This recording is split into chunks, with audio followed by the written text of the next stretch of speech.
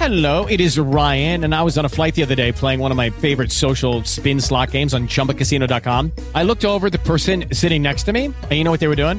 They were also playing Chumba Casino. Coincidence? I think not. Everybody's loving having fun with it. Chumba Casino is home to hundreds of casino-style games that you can play for free anytime, anywhere, even at 30,000 feet. So sign up now at ChumbaCasino.com to claim your free welcome bonus. That's ChumbaCasino.com and live the Chumba life. No purchase necessary. VGW. Void where prohibited by law. See terms and conditions. 18+.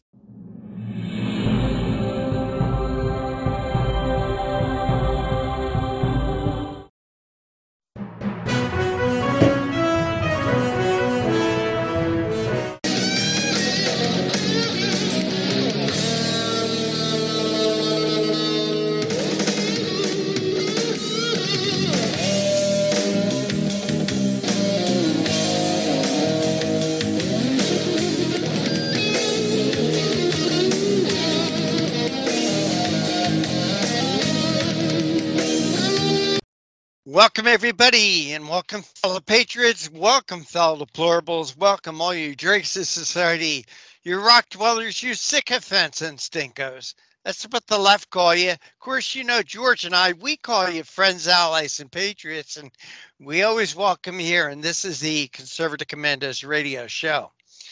And I'm Rick Trader, coming to you from the My Pillow Studios, the My Store Studios of the AUN TV network. And hey, George, you know, usually around this time I say something to you like what's on your radar screen, but there's actually something on my radar screen today. You know, George, I think there is something that's becoming very apparent. And I think we have seen it more and more within the last, what's it been, 2 months since the terrible Israeli massacre by Hamas launched out of Gaza. In this country, we are seeing mass demonstration after mass demonstration of sympathizers of Hamas, of Gaza, in the streets of our cities, on our college campuses. And George, I'm starting to think that Islam is totally incompatible with the American way of life, with our culture, with our traditions, the things that we hold of value in our country. You know, George, I don't have to tell you, this country was created by our founding fathers using a Judeo-Christian ethic. And what I'm seeing in America today, coming out of places like Little Mogadishu, coming out of places like college campuses, especially college campuses. I don't know if you can put the two together, college campuses that have gotten massive grants and funding coming out of the Middle East. Here's a little example of what I'm talking about, George. I don't think there's anything more American, more middle America than Michigan. Maybe they don't vote the way we'd like them to, George, but I think Michigan should represent what America is all about. Over this past weekend, there was a pro-Muslim mob that absolutely disrupted and terrorized a group that were holding a Christmas tree ceremony, yelling things like Christmas is canceled, yelling things. They stood right behind a youth choir and were yelling so loud that this youth choir that was singing Christmas songs was drowned out. And they said, we think we made the point. We came here, we disrupted the event, we canceled Christmas. So give it up. And George, these people are Islamists. Islamists, as our friend Dr. Nasser Sheikh used to say.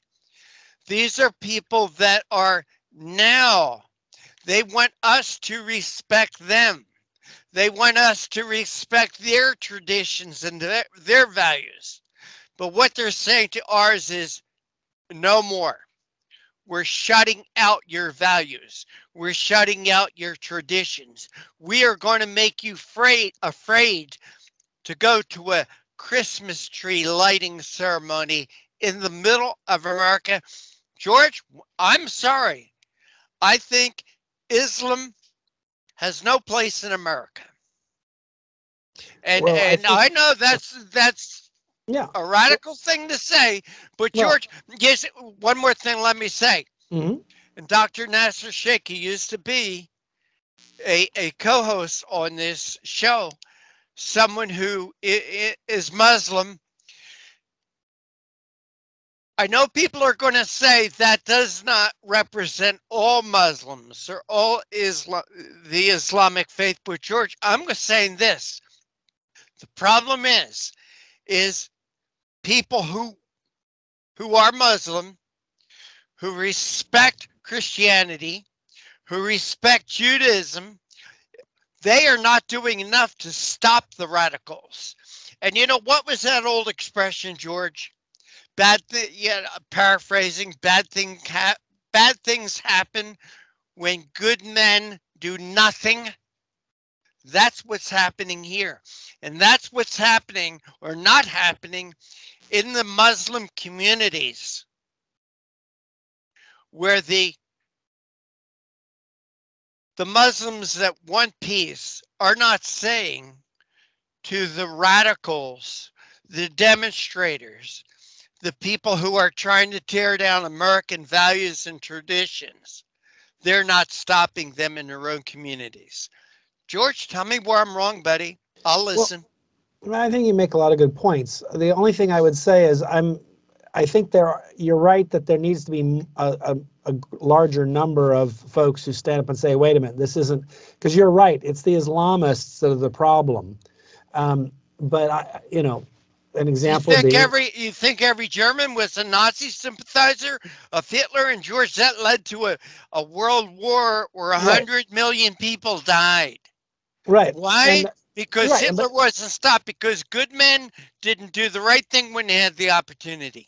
Right. I mean, that you make a good point. It's not that every German was a Nazi, but obviously not enough Germans stood up to say, stop this, at least not until it was probably too late. And that's a fair point. But I know a number of, I've been to, recently I actually went to a kind of an interfaith dinner that was sponsored by a Muslim group. They invited Jews and Christians and others. And what was interesting was, I think they did a pretty good job of standing up and saying what happened on October 7th was horrific, awful, and evil. And Israel has a right to exist. And so I thought that was important, because some people won't say that. And then it makes it, and then when they're trying to promote a solution to the problem, it makes it sound like they're just trying to help Hamas get away with it. And what it sounded clear to me was that these folks were not looking to help Hamas. They saw Hamas as the problem. And they also felt like they wanted to reach out to their Jewish and Christian, as they refer to them as brothers, and say, let's work together to try to promote some solutions and peace in the Middle East, because that's what we should have. That's the best solution. So my point isn't to suggest that's the majority. It may well be, but too many are silent, is my point, is that they don't stand up and do this. This group did, and I was impressed by it. And like I said, they invited a Jewish rabbi to be there and speak. They invited me as a Christian to speak. And the point of this wasn't to obviously condemn Israel, but it was to promote the idea that people of faith, people who believe in, if you will, kind of traditional morality, can say, we don't agree with this, we don't want this to happen, and we'd like to see peace exist, and who wouldn't? The problem in today's world is the people who sometimes promote peace or claim they promote peace is what they're really doing is trying to help the bad guys get away with committing horrible acts. And so I think you are correct. I don't dispute what you said. I'm just saying that kind of like the analogy you gave with Germany, not all Germans were, murderous Nazis, but some were asleep at the wheel. And that doesn't make them immoral, but maybe they weren't paying attention. And some of them maybe were afraid. And so they didn't, they lacked maybe the courage to speak up. I don't know exactly. It's probably a wide variety of different circumstances. But obviously, if more Germans had stood up early in this whole process, they could have prevented Hitler's power grabs and what ended up killing not just lots of Germans, but lots of Europeans and Jews and Americans and all. It was a world war with tremendous death and destruction and tragedy. So I agree with you that we need to speak up, and the answer to that would be, and there isn't necessarily a group like this now, but let's assume, for the sake of an argument, there was some group of Christians that was running around, killing other people and were acting in terrorist ways. I am confident that Rick Schrader would say that's not Christian behavior. That's wrong. Well, and George, I would too. I would stand up and say, wait a minute, Christians don't run around beheading infants and killing people and doing bad things like that. And so I think I'm hopeful.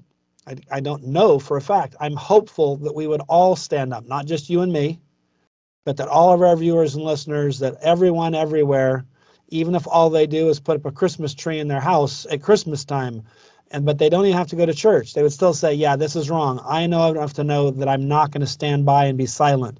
We all need to stand up for what's good and what's right. And so like I said, some of my Muslim brothers did. And I was impressed by that, even though I know from a religious standpoint, I'm a very proud and confident Christian in the sense that but at the same time, I appreciate the fact that they felt more like my brothers in this sense, because while we don't agree on everything, it seemed that they understood basic right and wrong, and they were willing to stand up for it.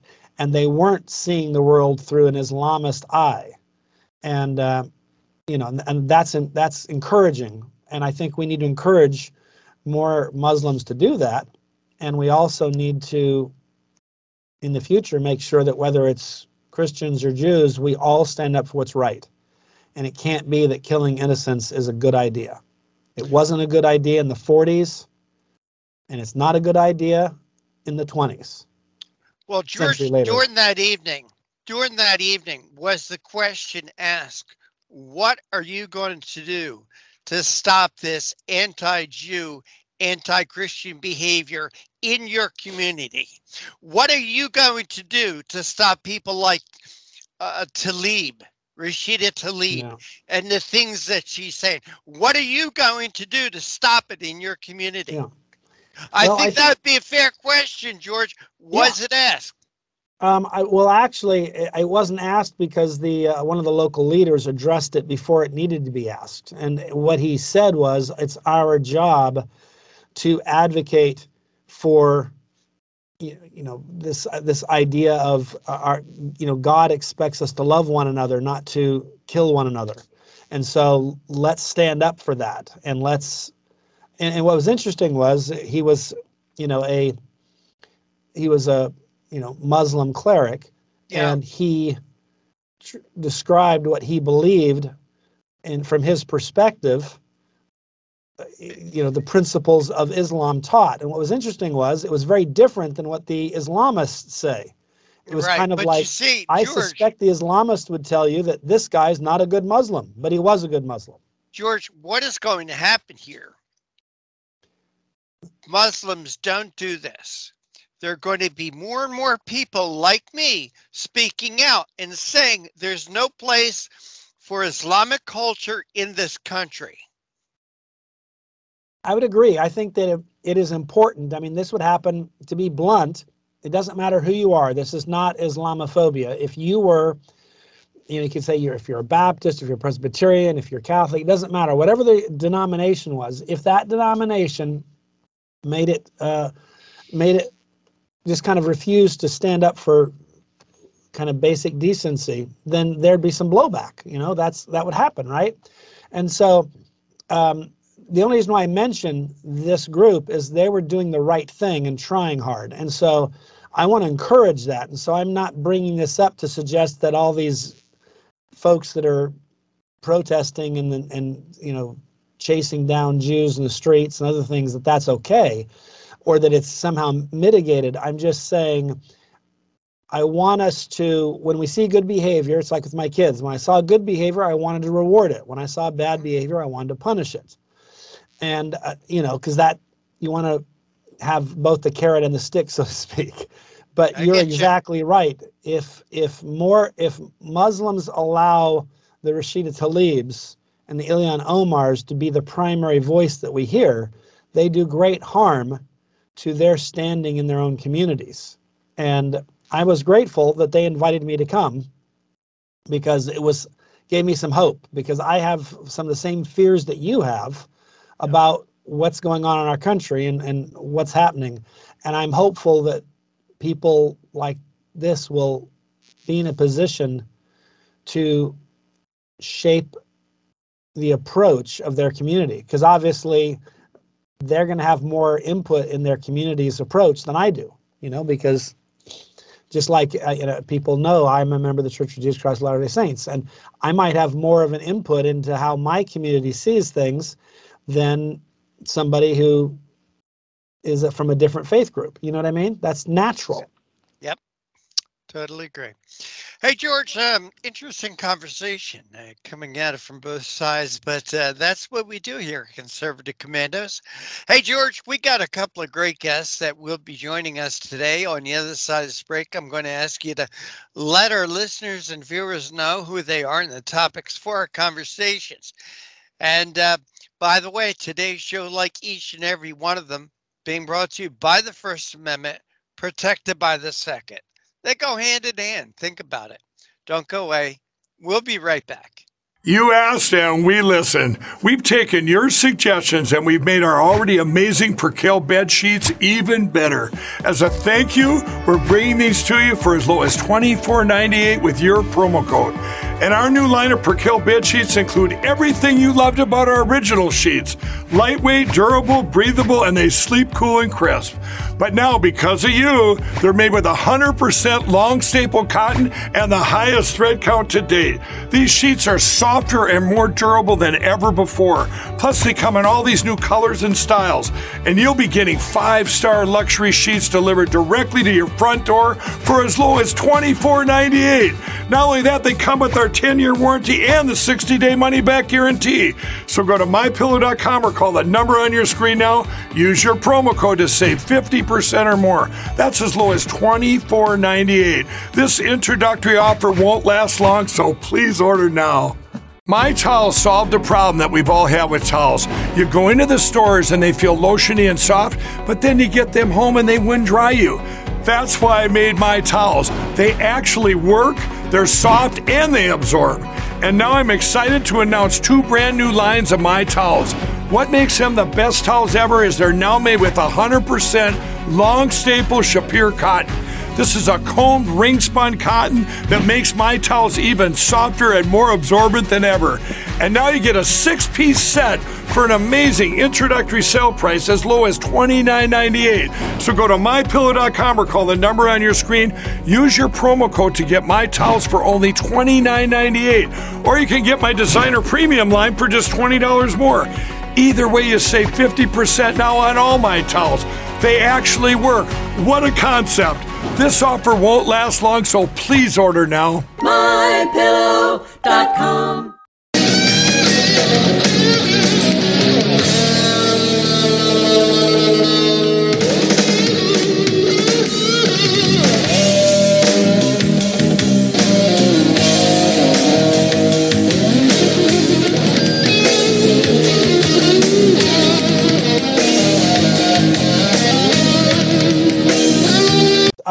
I hope my answer, I wasn't trying to say you were wrong. I just wanted George, actually, I was thinking it's very interesting that I brought up this conversation and you were at that dinner.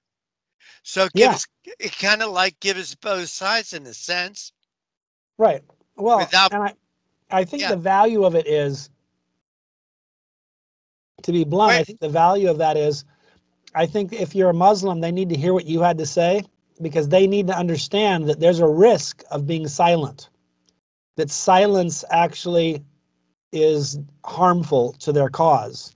right, And then my goal was to accentuate that idea, or to put an exclamation point on it, which is, and when you stand up and do the right thing, you do great good for your cause. right. And while I don't have any real interest in promoting Islam, I'm happy to see them be a productive part of society because I'm not Jewish either, but I don't have it out for Jews. You know what I mean? And so my point was, You know I what hope I don't like, I hope George? I said it in a way that accentuated or put an exclamation point on what you were saying, which was, here's the risk. You can, kind of the carrot and the stick idea. You can either promote Islamists'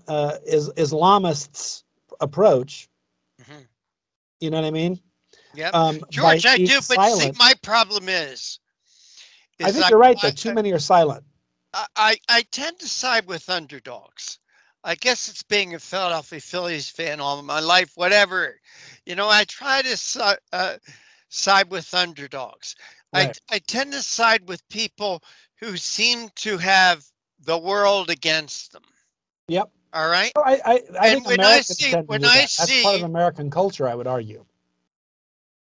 and when I see people coming to this country who have not been invited here, who Yeah. come here on their own intuition for whatever reason, and they're not assimilating into the American way of life, that they're just taking from this country and not giving back, how they want to seem to bring whatever they came from here and make it the normal, and take our normal, our culture, the American culture, and Yeah. discard it and replace it with their culture, and they want us to assimilate into their culture. I Hmm. have a problem with that. Yeah, I do too. If they wanted to be of the culture from where they came, they should have stayed home. Yeah. They should have Well, and that's actually why Rashid stayed Tlaib there. bothers me because, um, she comes to America, Hmm. and same with Ilhan Omar.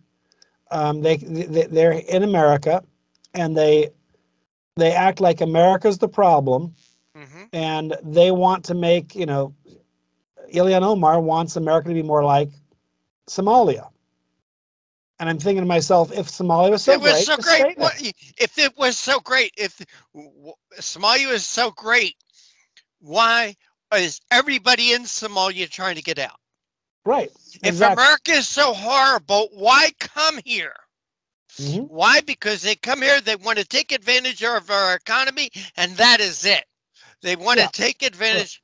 And yeah, George, they want to. what I'm going They to do? basically want all the benefits of our society, Yeah, but then they want to have their culture be the dominant part of our culture. What they don't seem to grasp is, as soon as that happens, America will no longer be America.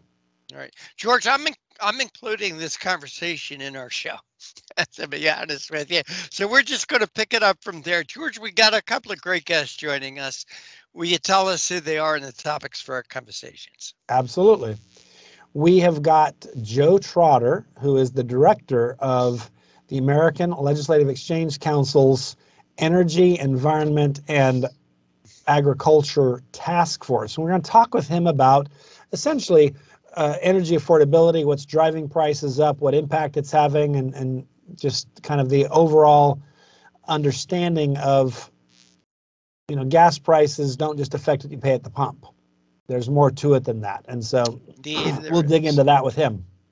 And then we've also got Sheriff, well, he's retired sheriff, but Sheriff Curry Myers, he's now also on the faculty in the criminology department at Benedictine College in Kansas. And we want to talk with him about this kind of organized crime that's going on of shoplifting, and how it used to be when I was a kid, at least, or at least up until recently, shoplifting kind of was mostly just something that somebody did because they felt like, oh yeah, I see something I'd like.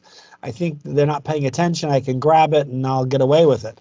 Now it's like become a big crime, and they come in and literally will empty a store out and stuff like that. So it's very interesting how that's impacting prices because prices go up, and it's making it so that if you're a shopper, you're at risk because when a mob comes in the store to do acts of theft and violence, you're at risk. So it should be an interesting conversation with him as well.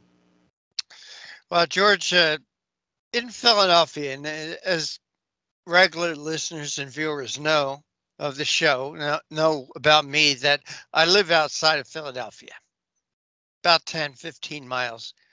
I was born in Philadelphia, and I enjoy, or used to enjoy, going into the city, especially around Christmas time. There's some really neat things to do in the old Wanamaker's building, which is now a Macy's. They have the light show. Comcast has a Christmas, a video Christmas show. There's a Christmas village set up with all types of things and food and entertainment and music. And my wife and I would love to go and just walk around and get a hot chocolate and watch the ice skaters there in Dilworth Plaza. Well, we've been warned not to go this year, that it's absolutely unsafe for anyone to travel in Center City, Philadelphia. So it's going to be very interesting to hear with what Dr. Myers has to say about crime. Yeah, but I no, think you're people, exactly right. And the just funny like thing our is, last conversation, that we got to talk about this and demand crime stops, demand things like what happened in Ypsilanti, Michigan stops. We've got to stop this, and ignoring it, I think, just incubates the problems. well, yeah, it gets worse because basically if you're a criminal, you're sitting or watching that society doesn't seem to mind, that society's okay with this craziness. And then you're thinking to yourself, okay, that's good. That's good for business because now I know that it's okay and that it's, you have jurisdictions where they don't even, well, they won't arrest you and they're okay with you committing these crimes. And that's just going to make it worse. It's going to exacerbate everything. And so I don't understand why we don't. This is not rocket science, to be honest. And so I'm puzzled as to why it is that we sit around and let this garbage happen. And then we all act surprised. It's kind of like if a kid misbehaves and you reward them for misbehaving, you're going to see more misbehavior from a kid. And it's kind of simple. If you subsidize bad behavior, you'll get more bad behavior. So don't subsidize it. Don't encourage it. And that's what we're doing right now as a society. And so we see violent crime on the increase. And I just kind of scratch my head and go, who was the moron who thought this was a good idea? Because you have to be a special kind of stupid not to understand this is bad. Well, I kind of think it was planned. There are people out there who for whatever reason, like a George Soros, want to see the destruction of the United States, our culture, our way of life. And he's the one that financed these radical liberal district attorneys who decided we're not going to prosecute crime. We're going to let the criminals go. We're just going to release the criminals back on the street for them to commit more crime. I don't know why. I guess he just hates America. And yeah, I think he should be investigated, actually. I really do. No, I'm with you on that. I think that's absolutely true. And it's very troubling. Hey, George, let's get a break in here because we are running a little long. We had a couple of interesting conversations to start out the show. Got several more to continue the show, but you're listening to and watching The Conservative Commandos with George Landreth. I'm Rick Trader. Don't go away. We'll be back with our guest right after this break. You asked and we listened. We've taken your suggestions and we've made our already amazing Percale bed sheets even better. As a thank you, we're bringing these to you for as low as $24.98 with your promo code. And our new line of Percale bed sheets include everything you loved about our original sheets. Lightweight, durable, breathable, and they sleep cool and crisp. But now, because of you, they're made with 100% long staple cotton and the highest thread count to date. These sheets are softer and more durable than ever before. Plus, they come in all these new colors and styles. And you'll be getting 5-star luxury sheets delivered directly to your front door for as low as $24.98. Not only that, they come with our 10-year warranty and the 60-day money-back guarantee. So go to mypillow.com or call the number on your screen now. Use your promo code to save 50% or more. That's as low as $24.98. This introductory offer won't last long, so please order now. My Towels solved a problem that we've all had with towels. You go into the stores and they feel lotiony and soft, but then you get them home and they wind dry you. That's why I made My Towels. They actually work, they're soft, and they absorb. And now I'm excited to announce 2 brand new lines of My Towels. What makes them the best towels ever is they're now made with 100% long staple Shapir cotton. This is a combed ring spun cotton that makes My Towels even softer and more absorbent than ever.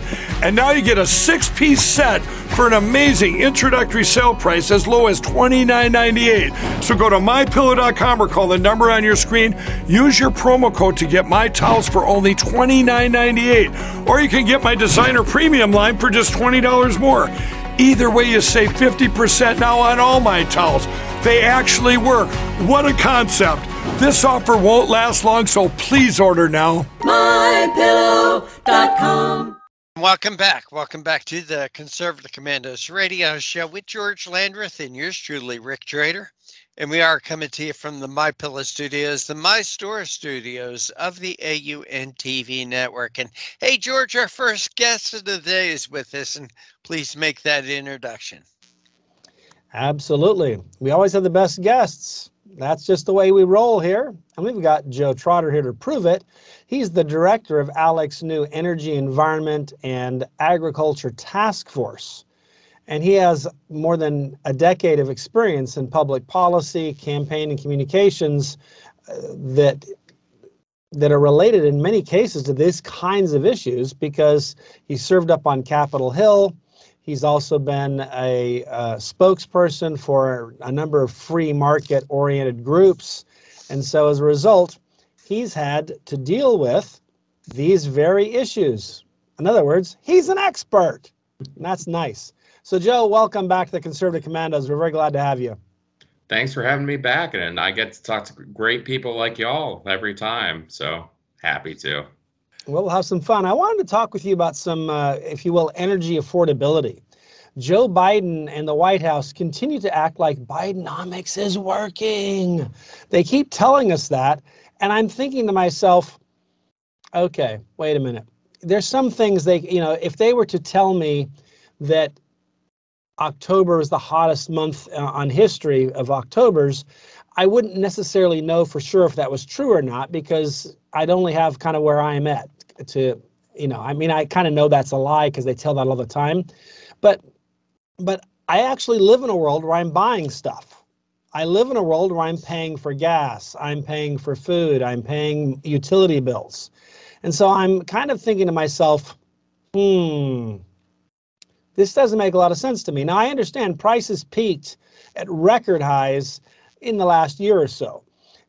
And he acts as if because we've come off the peak, the record high, that prices have dropped. The reality is we're still paying a great deal more for electricity, for gasoline, to heat our homes, to cool our homes, for that matter, just to buy groceries, than we were when he took office.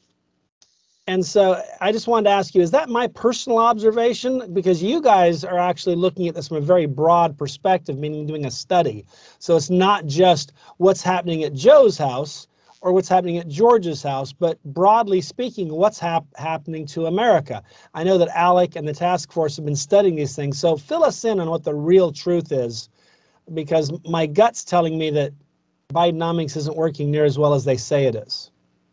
Well, yeah, prices are high, and part of that's inflation, but part of it is the input costs. So, what was new for this report this year is we also took a look at diesel prices. So, when you look at what's on the shelves, and I mean any shelves, at some point, diesel is going to have factored into that cost. You will, when it comes to producing goods, when it comes to food on the shelves from farms. Diesel is used in farm equipment. Diesel is used for trucking. Diesel is used for railways. Diesel is used to ship goods internationally on boats. That's what the big super tankers are powered by. So prices are higher in part because petroleum costs have been up. There have been crunches. There have been lots of peaks during the Biden years.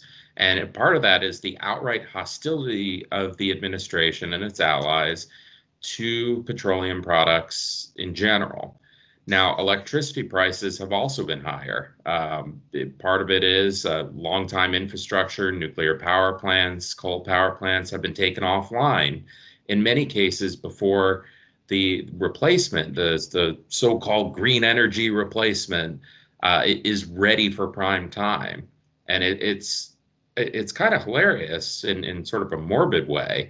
In Maryland, you had this whole thing where they put in these big solar fields, and they were doing it to save the environment.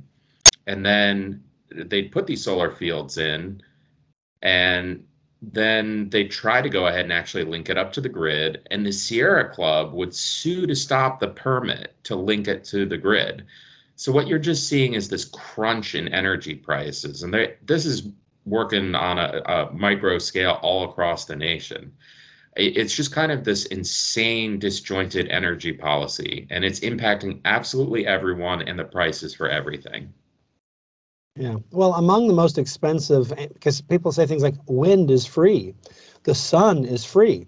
And that may be true, meaning that you don't have to pay for the wind, and the sun shines as long as the clouds aren't out and stuff like that. It shines for free as well.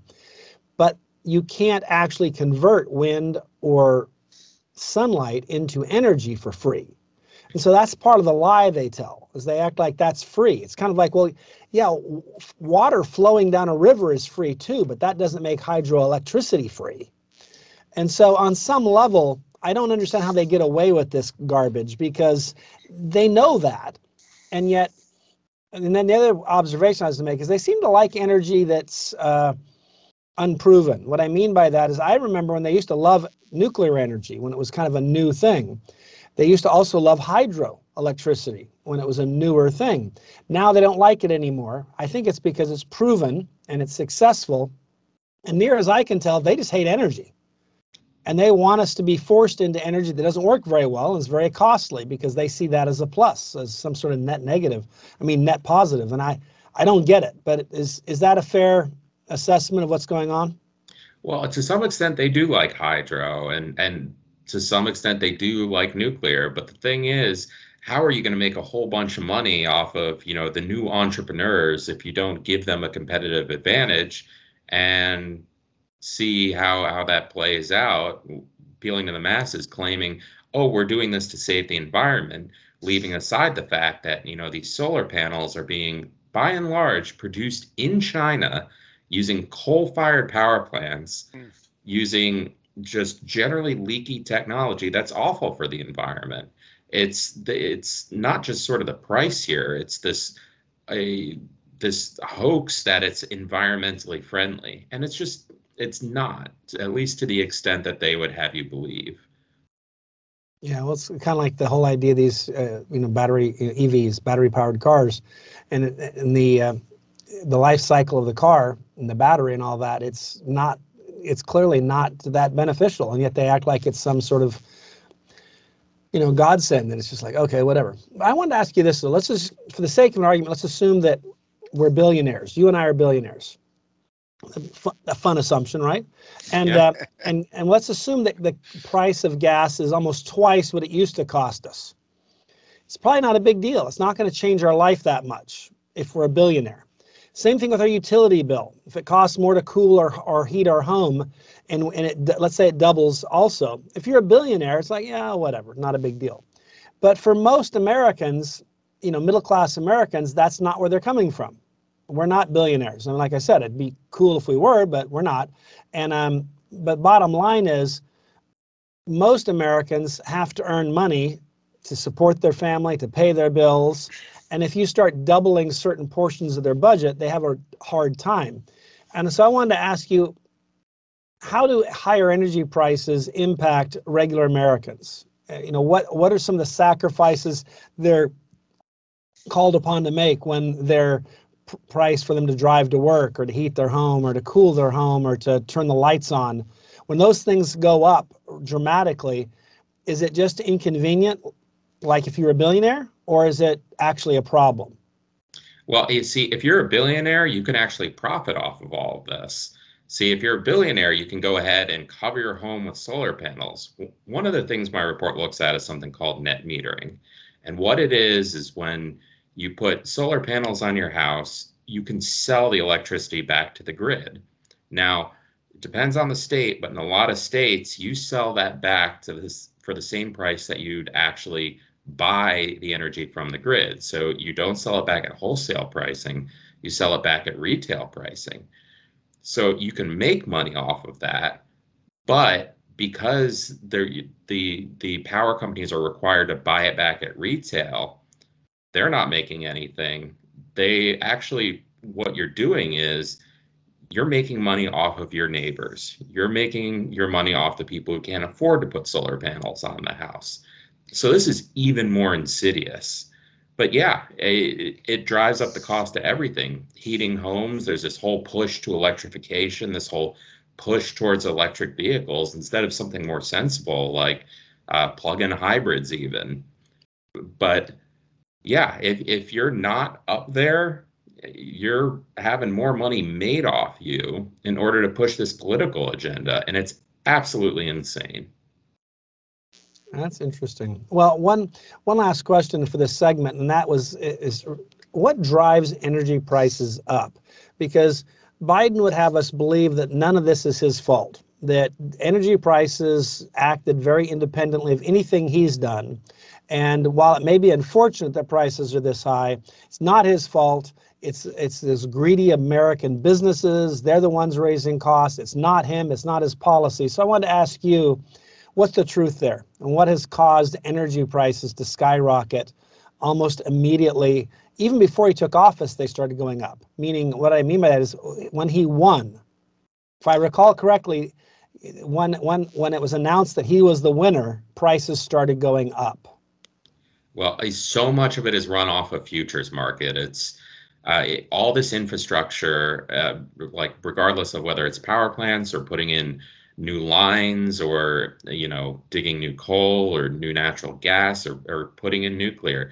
It takes a long time for this infrastructure to get up and running.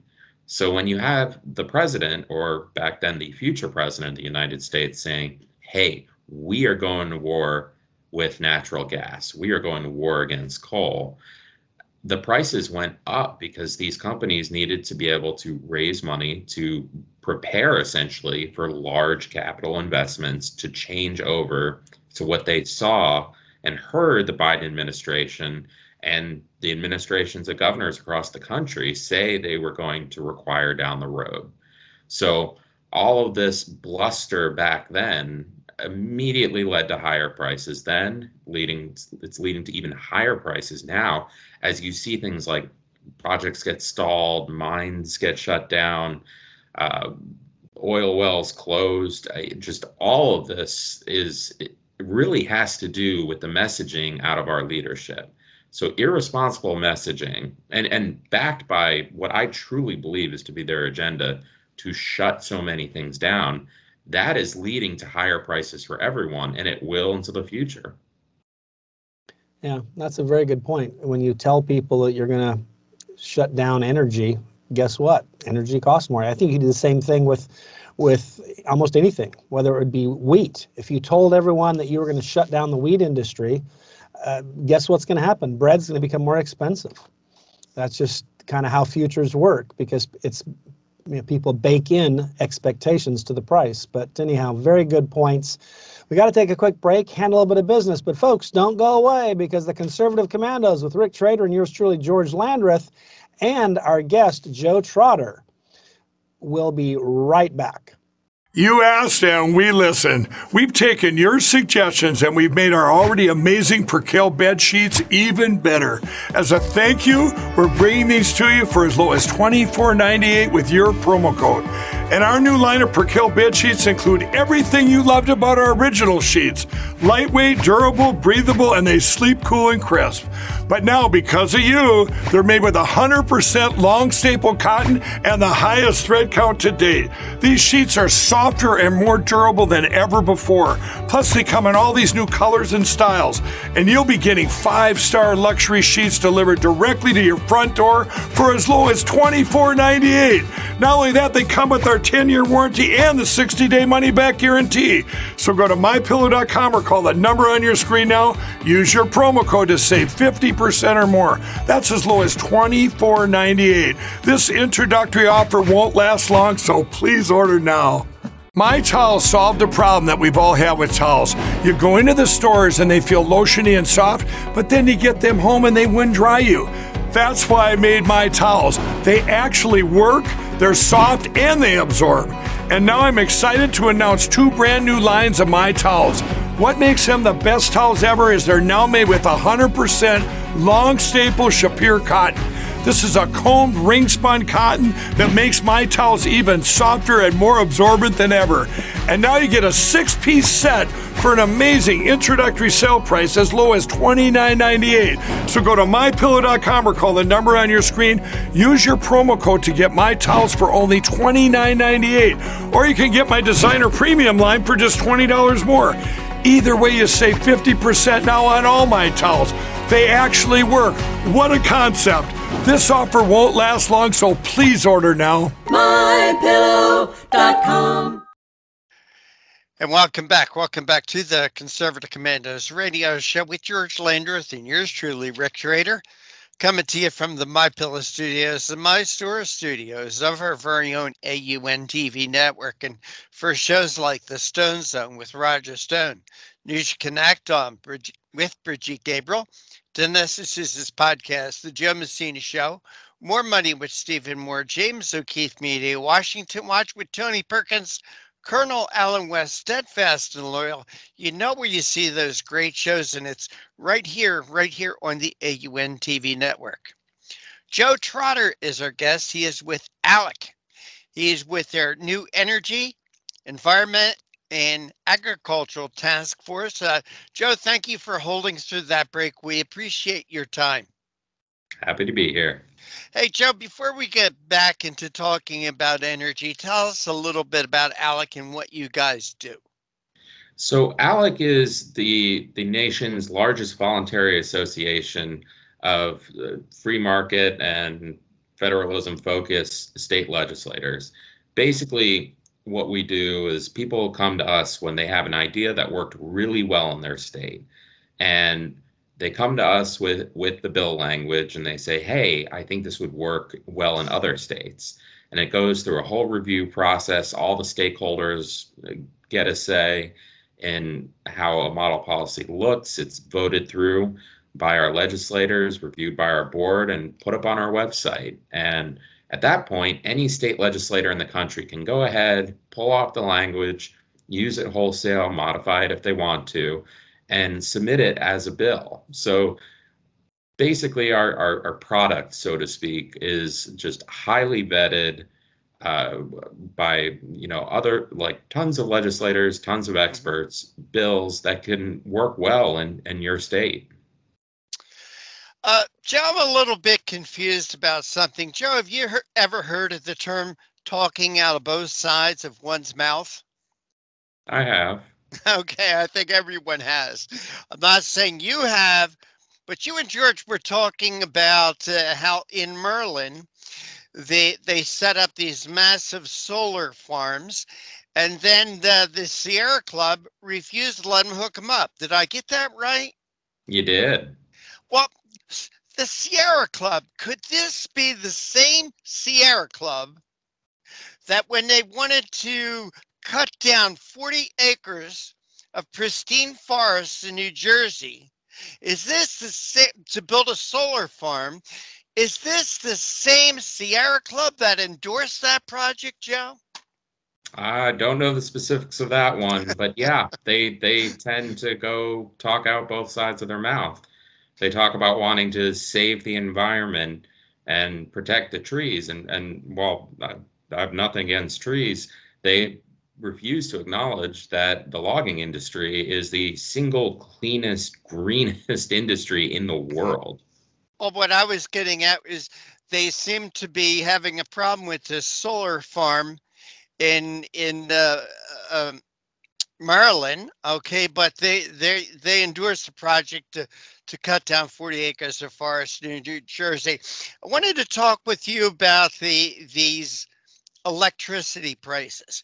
Now, on your study, you have a list of some of the most expensive energy in the country. And it seems like, yeah, okay, you got California, you got Massachusetts, you got Rhode Island, New Jersey's right up there.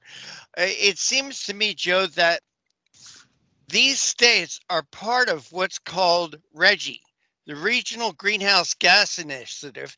It's the Northeast states have gone into this pact. For instance, in New Jersey, electric costs about 14.6 cents per kilowatt hour. Right across the river, Joe, in Pennsylvania or down in Delaware, it's almost half of that. And a large part of these higher rates are because of this RGGI. Joe, could you tell me where this extra money has gone? Right to the state. So the state is essentially licensing, and it's not just one state, it's pretty much all of the Northeast states. They're saying you can only emit carbon dioxide if you buy a credit for it. And you're going to have to, of course, buy the credit from the government. So it's a carbon tax. And California has its own system too. It's basically internally with its own state. But RGGI, the Regional Greenhouse Gas Initiative, is just this confederation of states that are all buying into this market. And RGGI itself, this is just one of the things that just galls me about the whole thing. They have very arbitrary standards on top of the tax thing for what actually qualifies as greenhouse gas. So they talk about, they call what's called biomass. They call that renewable. It doesn't count towards your carbon emissions, so you don't have to buy permits for it. Biomass is essentially burning trash and burning trees. It actually emits far more carbon dioxide than even the dirtiest, most out-of-date coal-fired plant you could imagine, by an order of magnitude. And instead, they call that renewable. It's this picking of winners and losers, a backdoor tax on carbon, and at the end of the day, residents of all these states are paying for it. The real kicker is most of these states are actually importing electricity from non-RGGI states. So what's happening is they're shutting down their own capacity to do it by imposing this tax and exporting the burden to other states. It's wild. Joe, one of the fun things I like to do in this show is I like to expose politicians and what I will call their dirty deeds to others. There's a guy that's running for governor. I'm sorry, running for president. He was governor of New Jersey, and he touts himself as a conservative. But what I find interesting, on the way out the door, when he left Trenton, he did two things I think that really have put a burden on the people of New Jersey. Number one was to force us into this green new energy garbage. He shut down the Oyster Creek nuclear power plant 10 years ahead of schedule. And then what he did is he increased the tax on gas 300% in New Jersey from roughly 14 cents a gallon, which was probably the only break anyone in New Jersey was getting. He added about 29 cents to that tax. Now, this is Chris Christie, a man who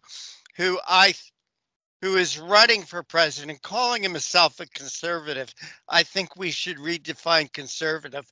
But Joe, what I'm getting at is there was a scheme, and I think the scheme has finally died, that they were going to put up hundreds and hundreds of windmills up the Jersey coast that we were going to get all our energy from. Well, number one, I wanted to know what they were going to do the first Sandy that ripped up the coast, that knocked all those windmills out. But that scheme has kind of died after the company got $1 billion from the government. But what's $1 billion between friends? What's the next scheme, Joe? Where are states like New Jersey going to get their energy if they're shutting down coal plants, if they're shutting down gas plants, if they're shutting down nuclear plants, the windmills? Don't get me started on them. I think where are we going to get our energy, Joe? Help me out here, buddy. Help me understand. I'm going to give some good news here. For once, I do think that it for a lot of cases, the future is nuclear. A lot of these older plants are perfect for putting in new small modular nuclear reactors. Now, they're going to take some time, and in that time, prices are going to continue going up. But I think you are going to see more nuclear. I don't think that wind, though, the offshore wind, has drawn its last breath, so to speak. There's too much money to be made in fleecing the government for subsidies here. I mean, yeah, what's $1 billion between friends? There's still a cash cow there to milk. And you're right. When it comes to the offshore wind, when there's a Sandy, yeah, those windmills are going to get knocked over. But in the meantime, there are so many pockets to line in that industry, mainly Chinese ones, because they're so intensively heavy on rare earth minerals, things that go into this. Mm-hmm. I mean, you're talking, literal tons in each windmill. Then it's got to go and get anchored. It's just a whole mess. And so in Delaware, we've been hearing for 15, 20 years that we're going to be getting this offshore wind. My folks used to live in Delaware, and not 2 miles down the beach from where they're at, they went ahead and installed this power line to go out into the ocean for these windmills that truly are never going to happen. So there's still the capacity to fleece the government for subsidies. And as long as that well isn't completely dry, people are going to keep going back to it. It's a wreck. Joe, the bridges to nowhere. Well, I guess these are power lines to nowhere. Hey, Joe, there is a restaurant not far from where we live. A restaurant my wife and I like to go to occasionally. The guy put in a bunch of solar panels, and I asked him. I says, at what point do you break even? And he said, well, at about 13 years. Except there was one little problem, Joe. After 7 years, he had to replace the panels. Is this typical of what is happening with these solar schemes, Joe? Incredibly typical. And it's not just from a money perspective, it's also for the so-called environmental perspective. Basically, switching from an environmental perspective, switching from traditional to clean energy, mm-hmm. It's the rough equivalent of an alcoholic switching from whiskey to wine and claiming all the health benefits. Mm-hmm. These solar panels, in terms of payoff, both from the economic sense and from the environmental sense, take between 10 to 20 years to sort of pay off. And that's a nice way of saying that about 15 years worth of Chinese coal gets dumped in the atmosphere for every solar panel, for the equivalent amount of to make the solar panel, for the amount every solar panel is going to generate. That is at 100% capacity. That means the sun is shining every day. It means that leaves never get on there. They don't get scratched. It's just, again, it's absolutely wild. It's this sort of con. It's one day we're going to look back at this, and it's going to be taught in business schools, in marketing classes. It does not live up to the hype, either economically or from an environmental perspective. Hey, Joe, you got another minute or two? I know we kept you about as long as we, but I wanted to talk for a minute about California. You know, California has this, and I want to go into that California because we broadcast on 9 TV channels in California. California has the second highest energy rates as far as electricity, gas, but diesel. But there is a scheme now. Not only do they want to replace all gasoline powered cars in California, but they want a fleet of 100% electric trucks. Joe, is that even realistic? No, it's A fleet of all these 18 wheelers, these electric 18 wheelers, full electric trucks. I mean, is that even realistic or even possible? it is not realistic. First of all, the grid can't support it. Second of all, the actual streets can't support it. These trucks are very heavy to begin with. Suddenly add like actual metric tons of batteries to them. It's going to tear up the roads. The actual generating capacity in California is not there. The state's on fire all the time, bringing down the power grid. I mean, it's going to just bring West Coast commerce to a halt.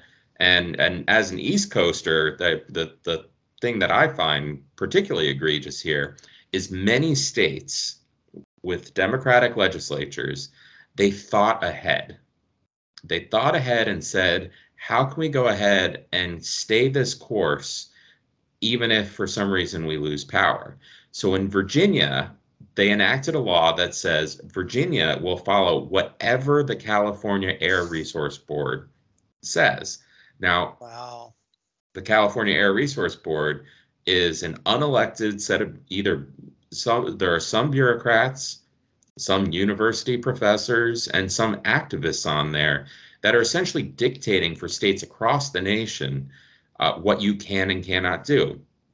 So by 2035, according to CARB, it's only electric cars will be sold there. Now, the thing is, since Virginia, for example, went ahead years ago when there was a Democrat supermajority and enacted we're going to do whatever they say, Virginia is going to be held to the same standard. So unless the laws get overturned in these states that are following California, everyone else is going to be subject to this California insanity. And frankly, there just isn't enough resources there to build all these vehicles. And that's before we even get to the infrastructure. Lithium, very expensive, and we're finding new sources and prices have come down a little bit. But then you have copper, and I mean, the average electric vehicle uses about 400 pounds of copper versus a traditional vehicle, which uses just way less. So we're going to see, from an energy perspective, prices are going to go up because demand is going to increase. The demand load on the actual grid is going to increase as well. It's going to lead to failure points. The roads and bridges and even parking garages are going to fail because of how much this all weighs. It is just bad news all around. And it's time to just let the free market does what it do best. Gasoline stations didn't pop up because of government mandates. They popped up way back when, 100 plus years ago, because it's what the market demanded. And that's a lesson we should remember. And Joe, just in closing, a parting shot might be that copper is going to become the new gold. Mm-hmm. And then, wow, and then you can imagine what the cost of a vehicle will be. Joe Trotter, Alec, Joe, we want to thank you for joining us here in the Conservative Commandos. Please tell our audience how they can follow you, how they can read your report, how they can find out more about Alec. So you can go to ALEC, and that's ALEC.org, or our Twitter handle is at ALEC States, one word.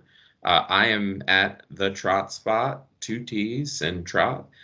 And thank you so much for having me, and always great to chat with you guys. Well, we appreciate you joining us here on the Conservative Commandos. Take care and God bless. And you are listening to and watching the Conservative Commandos radio show with George Landreth. I'm Rick Trader. On the other side, we're going to be speaking with Sheriff Kerry Myers. He's got a combined 35 years professional law enforcement experience. We're going to talk about across the country, police ramped up security to protect shoppers and to combat organized retail theft. We're going to talk about that right after this break.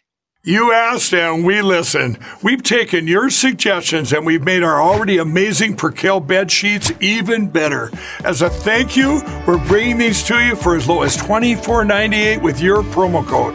And our new line of Percale bed sheets include everything you loved about our original sheets. Lightweight, durable, breathable, and they sleep cool and crisp. But now, because of you, they're made with 100% long staple cotton and the highest thread count to date. These sheets are softer and more durable than ever before. Plus, they come in all these new colors and styles. And you'll be getting 5-star luxury sheets delivered directly to your front door for as low as $24.98. Not only that, they come with our 10-year warranty and the 60-day money-back guarantee.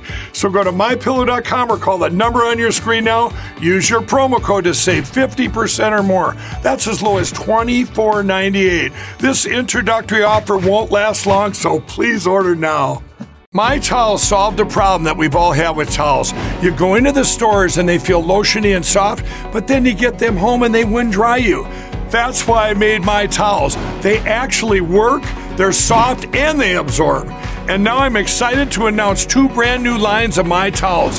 What makes them the best towels ever is they're now made with 100% long staple Shapir cotton. This is a combed ring spun cotton that makes My Towels even softer and more absorbent than ever. And now you get a 6-piece set for an amazing introductory sale price as low as $29.98. So go to mypillow.com or call the number on your screen. Use your promo code to get My Towels for only $29.98. Or you can get my designer premium line for just $20 more.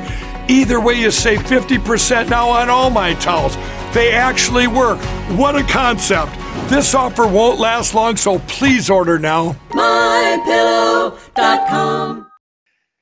And once again, we do want to welcome you back. This is the Conservative Commandos radio show with George Landreth, and I'm Rick Trader, coming to you from the My Pillow studios, the My Store studios of the AUN TV network. And George, our next guest is with us. Please make that an introduction.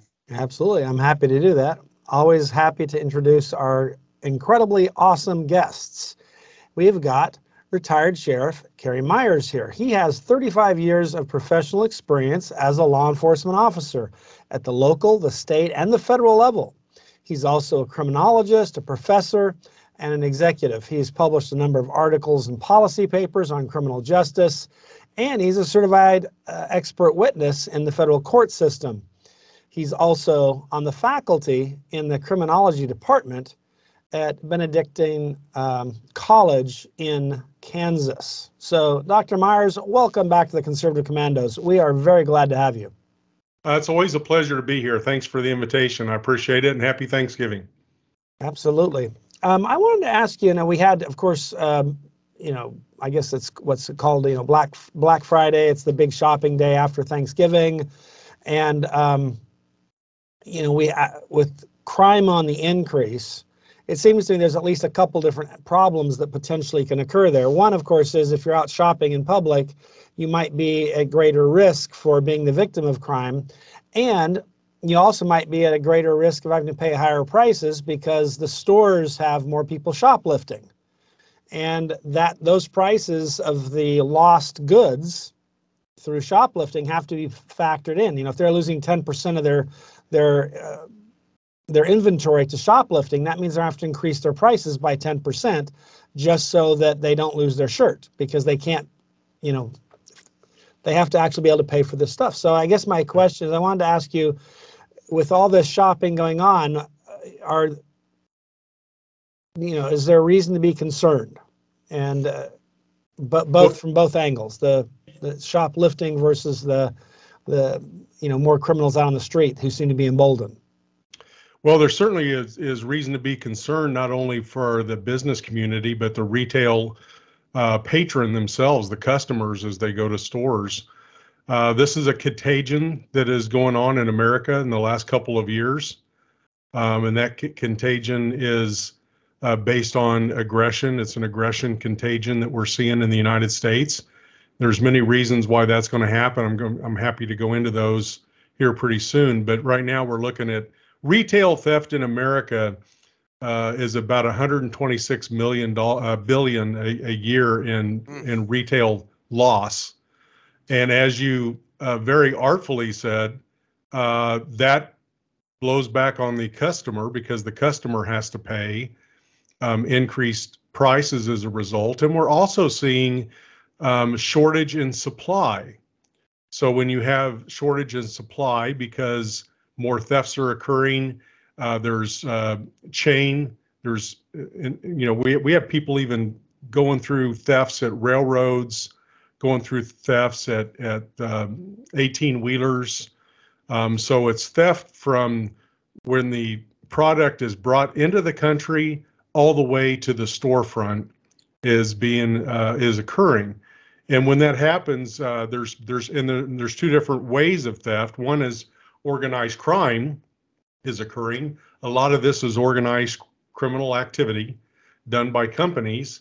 And then the other one is disorganized crime, people who have decided that they're going to go in and steal whatever they can, and it's more windows of opportunity in which they do that. So the organized crime has basically made a bet, and that bet is in places like California, where it's up to, I think, my goodness, it's up to like $3,000 or $4,000 is the threshold before you're charged with anything, which is incredible. Then the organized crime is going to have their soldiers that they pay to go in and steal up to that threshold. And then it's sold on the black market, a lot of it online, and then they get a percentage of it. The person who's stealing it gets a percentage, and then the organized crime organization itself takes the biggest cut, of course. Then you have disorganized crime, and the disorganized crime is when people who are going in and just deciding, you know what, I need a new pair of sneakers. I'm going to grab 10 or 15 of my pals, and we're going to go in and ransack a store and take whatever we need. And we're seeing both of those occurring right now in droves. The problem is we are treating criminals as victims and victims like criminals. And what I mean by that is when you don't have any punishment associated with illegal activity, then what the heck do you expect in the world? You're going to get criminal involvement, and you're going to have criminals running without any fear of being arrested. And when they are arrested, many prosecutors, especially in the large urban sectors, have decided that they're not going to file charges, even sometimes when it meets those thresholds. So you have law enforcement that's looking at the prosecutors and looking at the public, and they're shrugging their shoulders and saying, I don't know what you want me to do. A lot of times the businesses aren't filing charges. A lot of times the businesses don't want us in there. And when we do something, then the prosecutors have decided that they're not going to punish. And the very frustrating, there's recently a Sacramento County, California sheriff got very frustrated because he was in with a special unit helping to work on retail theft that happened to be in a Target store, and the national director of security for Target said, well, you can come in, but you can't arrest anybody inside the store. You can't make any kind of ruckus. You can't put handcuffs on anybody. And the sheriff said, you can't tell us what to do when somebody's committing a crime. Mm-hmm. So we're out. And so you have a lot of frustration that's going on, and that doesn't include the kind of crime that's happening to you and I, because fraud is occurring, and we have black market goods that are occurring, which are substandard. So we have a lot of Chinese products that are come in that actually are not legal products, and we're buying them thinking it's the real stuff. A lot of that over the internet, and then you get scammed there. So it's a perfect world. And then you throw on top of the fact that we're in the police defund movement. We don't have enough police officers. About 87% of the police departments throughout the United States saying that they have had defunding and manpower issues right now. That's interesting. I want to ask you if this is kind of my observation. I'm not a criminologist. I've taught at law school and things like that. So I try to be a student of the law and public policy. So I want to ask you, because you're the expert on this topic.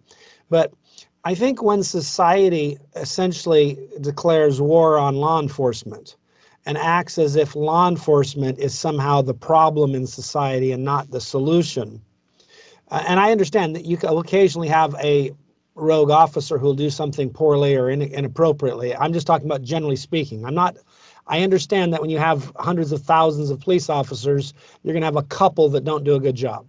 That's not my point. My point is in general, though, we now have entered when I was growing up as a kid and as a young adult, and even until just a few years ago, I think the general concept in America is that law enforcement was respected, it was appreciated, and it was valued. And then all of a sudden, they were the problem. And you had to defund the police movement and all this. And I would argue the defund the police movement was horrible, but I would also argue the disrespect for law was equally horrible because it emboldened the bad guys. Because not only were there fewer police officers around because you defunded them, but those that were left were essentially dealing with a lot more criminals because we sent a signal out, hey guys, go ahead, do what you want because we're on your side now. And so I think when you look at the crime in the streets, I don't know who it is. Like, so there are people who want to pretend it was the pandemic. And I'm saying the pandemic has nothing to do with this, in my opinion. It's everything to do with, because just because people are at home sick, I would assume that if everyone's home, there's going to be fewer break-ins because that everyone will be home when you break in. Right? That's the whole point of casing a joint is to avoid running into the homeowner because they might be armed or something like that, and they might call the police.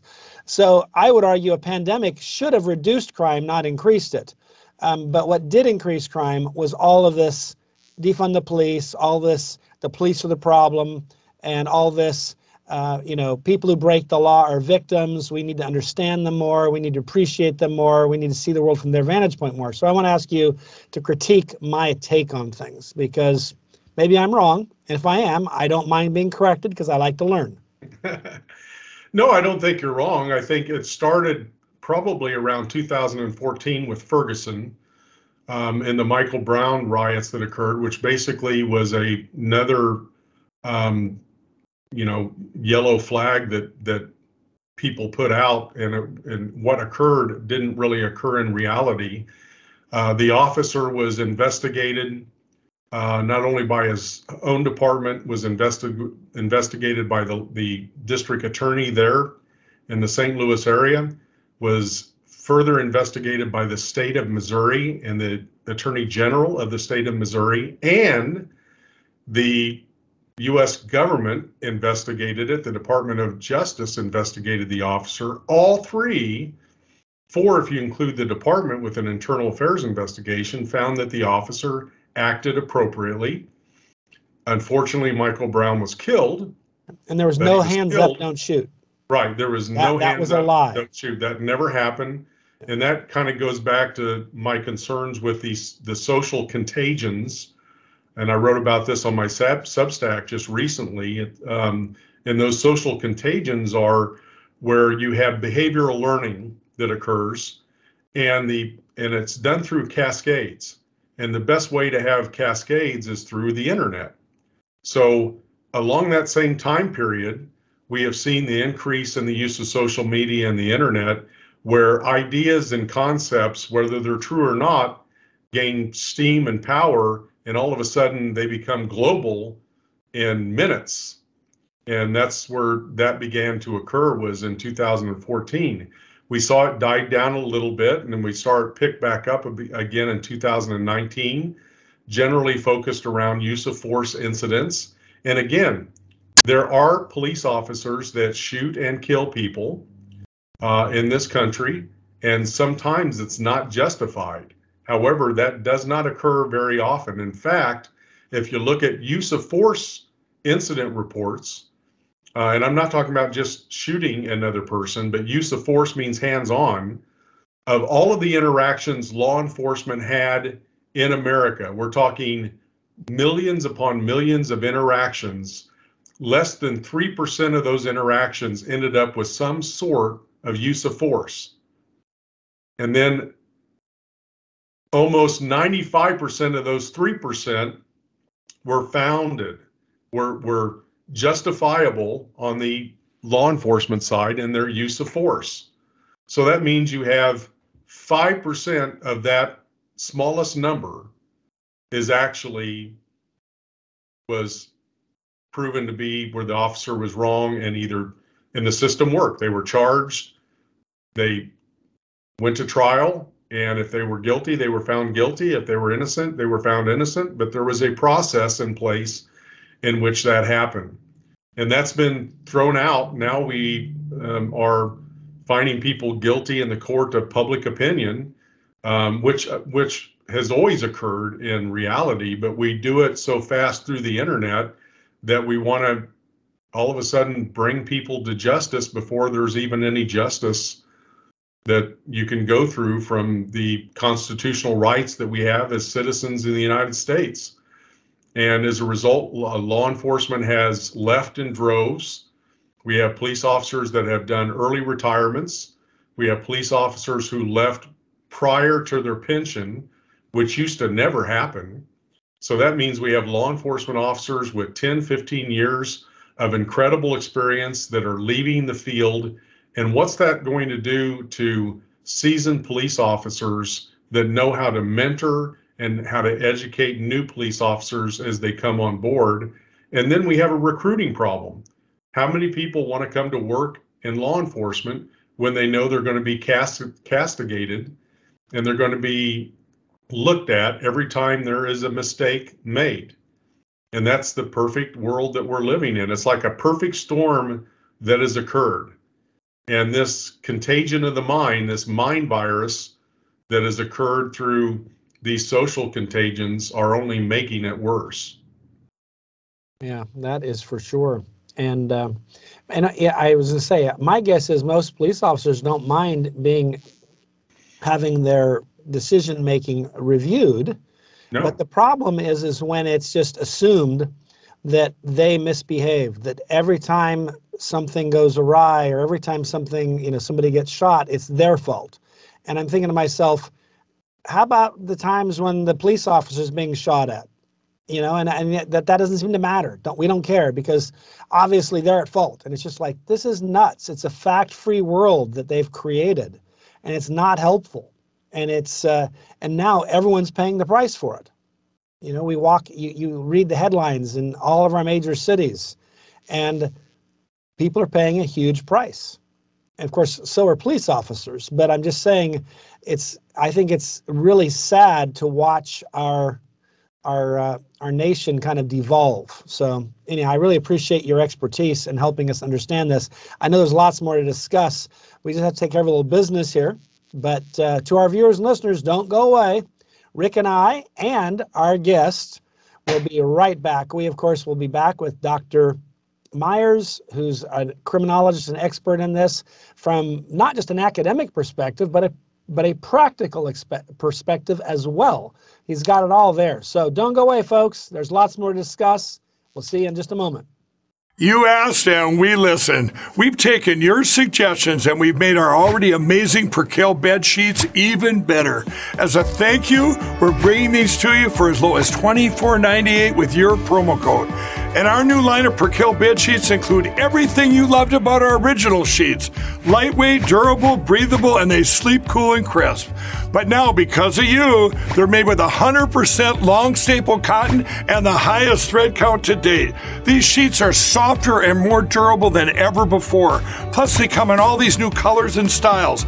And you'll be getting 5-star luxury sheets delivered directly to your front door for as low as $24.98. Not only that, they come with our 10-year warranty and the 60-day money-back guarantee. So go to mypillow.com or call the number on your screen now. Use your promo code to save 50% or more. That's as low as $24.98. This introductory offer won't last long, so please order now. My Towels solved a problem that we've all had with towels. You go into the stores and they feel lotiony and soft, but then you get them home and they wind dry you. That's why I made My Towels. They actually work, they're soft, and they absorb. And now I'm excited to announce 2 brand new lines of My Towels. What makes them the best towels ever is they're now made with 100% long staple Shapir cotton. This is a combed ring spun cotton that makes My Towels even softer and more absorbent than ever. And now you get a 6-piece set for an amazing introductory sale price as low as $29.98. So go to mypillow.com or call the number on your screen. Use your promo code to get My Towels for only $29.98. Or you can get my designer premium line for just $20 more. Either way, you save 50% now on all My Towels. They actually work. What a concept. This offer won't last long, so please order now. mypillow.com. And you are watching and listening to the Conservative Commandos radio show with George Landreth. I'm Rick Trader, coming to you from the My Pillow studios, the My Store studios of the AUN TV network. And speaking of the AUN network, for shows like The Stone Zone with Roger Stone, News You Can Act On with Brigitte Gabriel, Denis's podcast, The Joe Messina Show, More Money with Stephen Moore, James O'Keefe Media, Washington Watch with Tony Perkins, Colonel Alan West, Steadfast and Loyal, and more and more and more. You see great shows like that right here on the AUN TV network. America's criminologist, Dr. Kerry Myers, is our guest, and we're discussing crime. And Dr. Myers, thank you for holding through that break. We appreciate your time. Dr. Myers, it seems like there is an epidemic of crime. I live right outside the Philadelphia area. At least 2 or 3 times a month, we hear about massive crowds gathering at a mall, rampaging in, destroying stores, and literally clearing stores out. Literally clearing stores out of tens or hundreds of thousands of dollars of merchandise. It seems like the police have an idea where these crowds are coming from, because when they follow their social media, it leads back to individuals who organize these things. Living near Philadelphia, I've heard a lot about organized crime, going back to the 50s, 60s, 70s with the mafia. The mafia was broken up using RICO standards. Why are those same RICO standards not being used with these urban gangs today? Well, I think one reason is because we have prosecutors that are unwilling to prosecute, and they're doing it for political correctness. George is the attorney on this, and I don't want to speak specifically on legal matters, but in my opinion, many of those would qualify for RICO. But it just depends. It depends on how the organization is set up, depends on how deep it goes, depends on the different actions in which they do.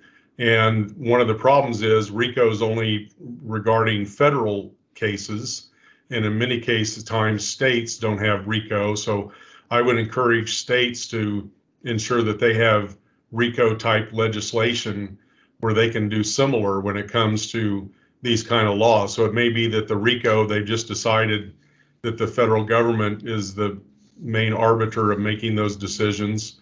And I don't think we can count. Number one, from a law enforcement perspective, in America, we are never supposed to count on the federal government being the primary law enforcement source. That was never designed that way. It was never something even the founding fathers considered in the build out of the United States. Federal law enforcement authorities was very small, and there was no intent for it to be the Leviathan that it is today.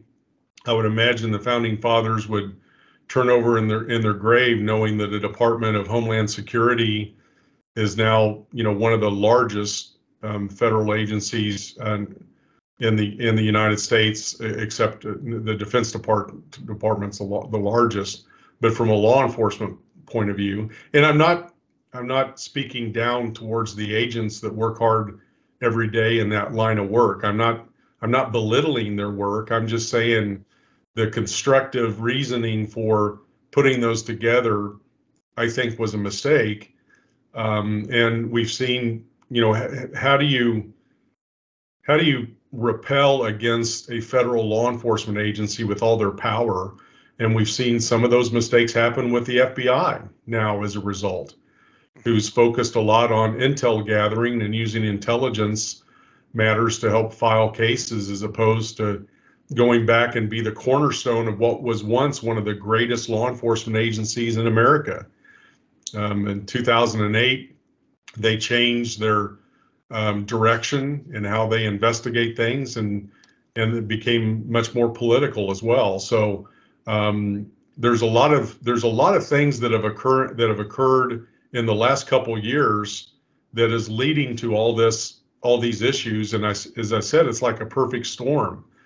And these contagions are occurring. And my biggest concern on the social contagions is that the dark psychological traits are alive and well, and they can be fomented within each individual if it has the right breeding ground.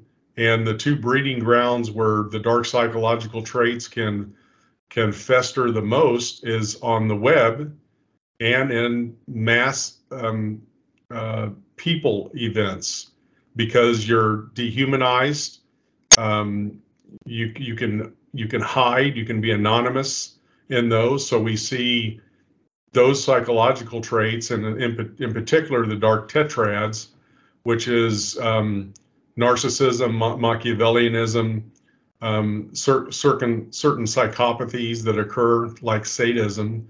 And in the last few years, we're seeing a lot of people with those kinds of traits, especially young teenage to early 20 males that develop some of those traits.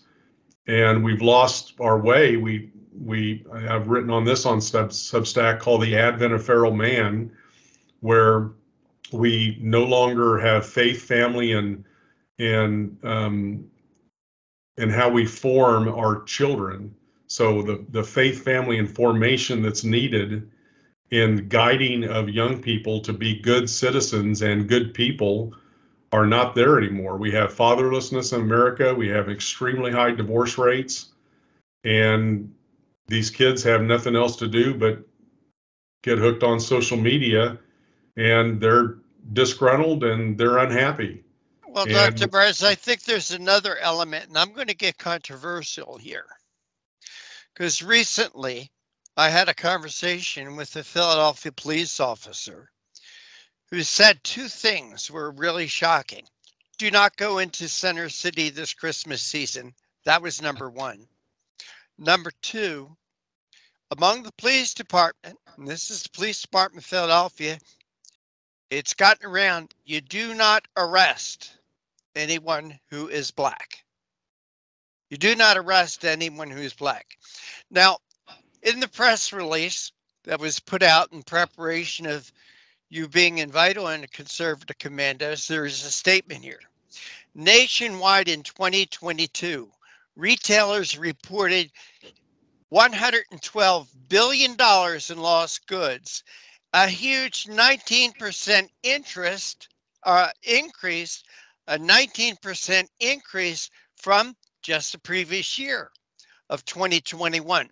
Now, Dr. Myers, we have always been told that crime follows poverty and poverty follows crime. So is this also a statement on our economy right now? Or do you think it has more to do with lax law enforcement afraid to do its job?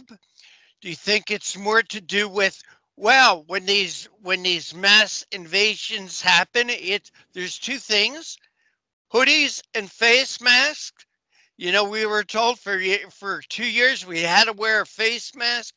Now face masks are being used as an excuse to hide identities, or all the above. What is it, Dr. Myers?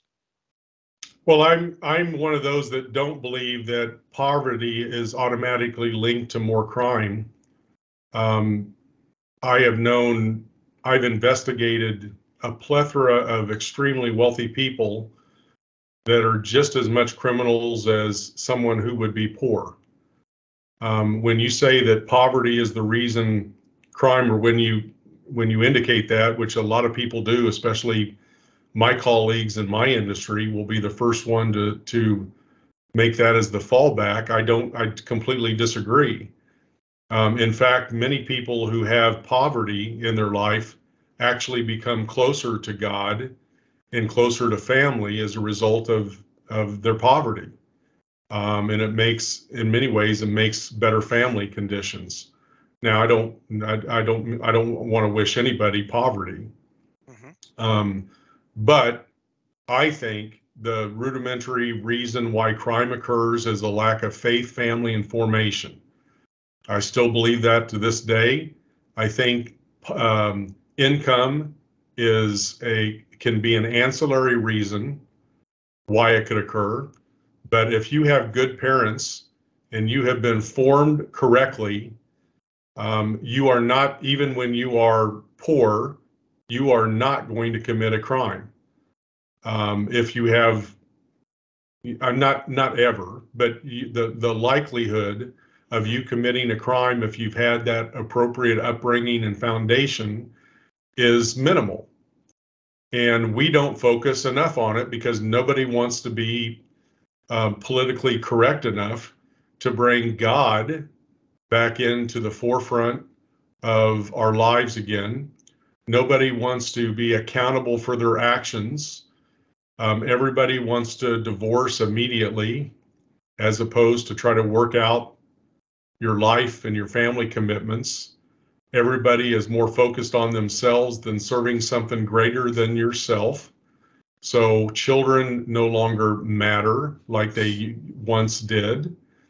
And we have fatherlessness at an all-time high. And you brought up one issue, as no one wants to talk about Black-related crime, especially Black-on-Black crime, which is extremely high. In most urban sectors, the vast majority of homicides are done based on Black-on-Black, a Black suspect on a Black victim. Mm-hmm. And very few people want to address that. And I would say the reasons why is because it goes back again to that lack of family, faith, and formation. And it turns into the wilding, the feral animals, the wilding of America. And it crosses all patterns of race. Every race can have those issues if they haven't been brought up correctly and haven't been taught the golden rule and haven't been given boundaries in their lives to behave. And when you're never given boundaries in your life, you're never going to work within the boundaries. And right now, it's a double sword because we don't have parents setting up boundaries, and the governments who used to set up boundaries is saying, whatever you want to go do it. Because we're probably not going to arrest you because we have too many people in jail. You asked and we listened. We've taken your suggestions and we've made our already amazing Percale bed sheets even better. As a thank you, we're bringing these to you for as low as $24.98 with your promo code. And our new line of Percale bed sheets include everything you loved about our original sheets. Lightweight, durable, breathable, and they sleep cool and crisp. But now, because of you, they're made with 100% long staple cotton and the highest thread count to date. These sheets are softer and more durable than ever before. Plus, they come in all these new colors and styles. And you'll be getting 5-star luxury sheets delivered directly to your front door for as low as $24.98. Not only that, they come with our 10-year warranty and the 60-day money-back guarantee. So go to mypillow.com or call the number on your screen now. Use your promo code to save 50% or more. That's as low as $24.98. This introductory offer won't last long, so please order now. My Towels solved a problem that we've all had with towels. You go into the stores and they feel lotiony and soft, but then you get them home and they wind dry you. That's why I made My Towels. They actually work, they're soft, and they absorb. And now I'm excited to announce 2 brand new lines of My Towels. What makes them the best towels ever is they're now made with 100% long staple Shapir cotton. This is a combed ring spun cotton that makes My Towels even softer and more absorbent than ever. And now you get a 6-piece set for an amazing introductory sale price as low as $29.98. So go to mypillow.com or call the number on your screen. Use your promo code to get My Towels for only $29.98. Or you can get my designer premium line for just $20 more. Either way, you save 50% now on all My Towels. They actually work. What a concept. This offer won't last long, so please order now. MyPillow.com. Dr. Myers, the last time you were on, we interviewed you about the article you wrote for your Substack, The Feral Man.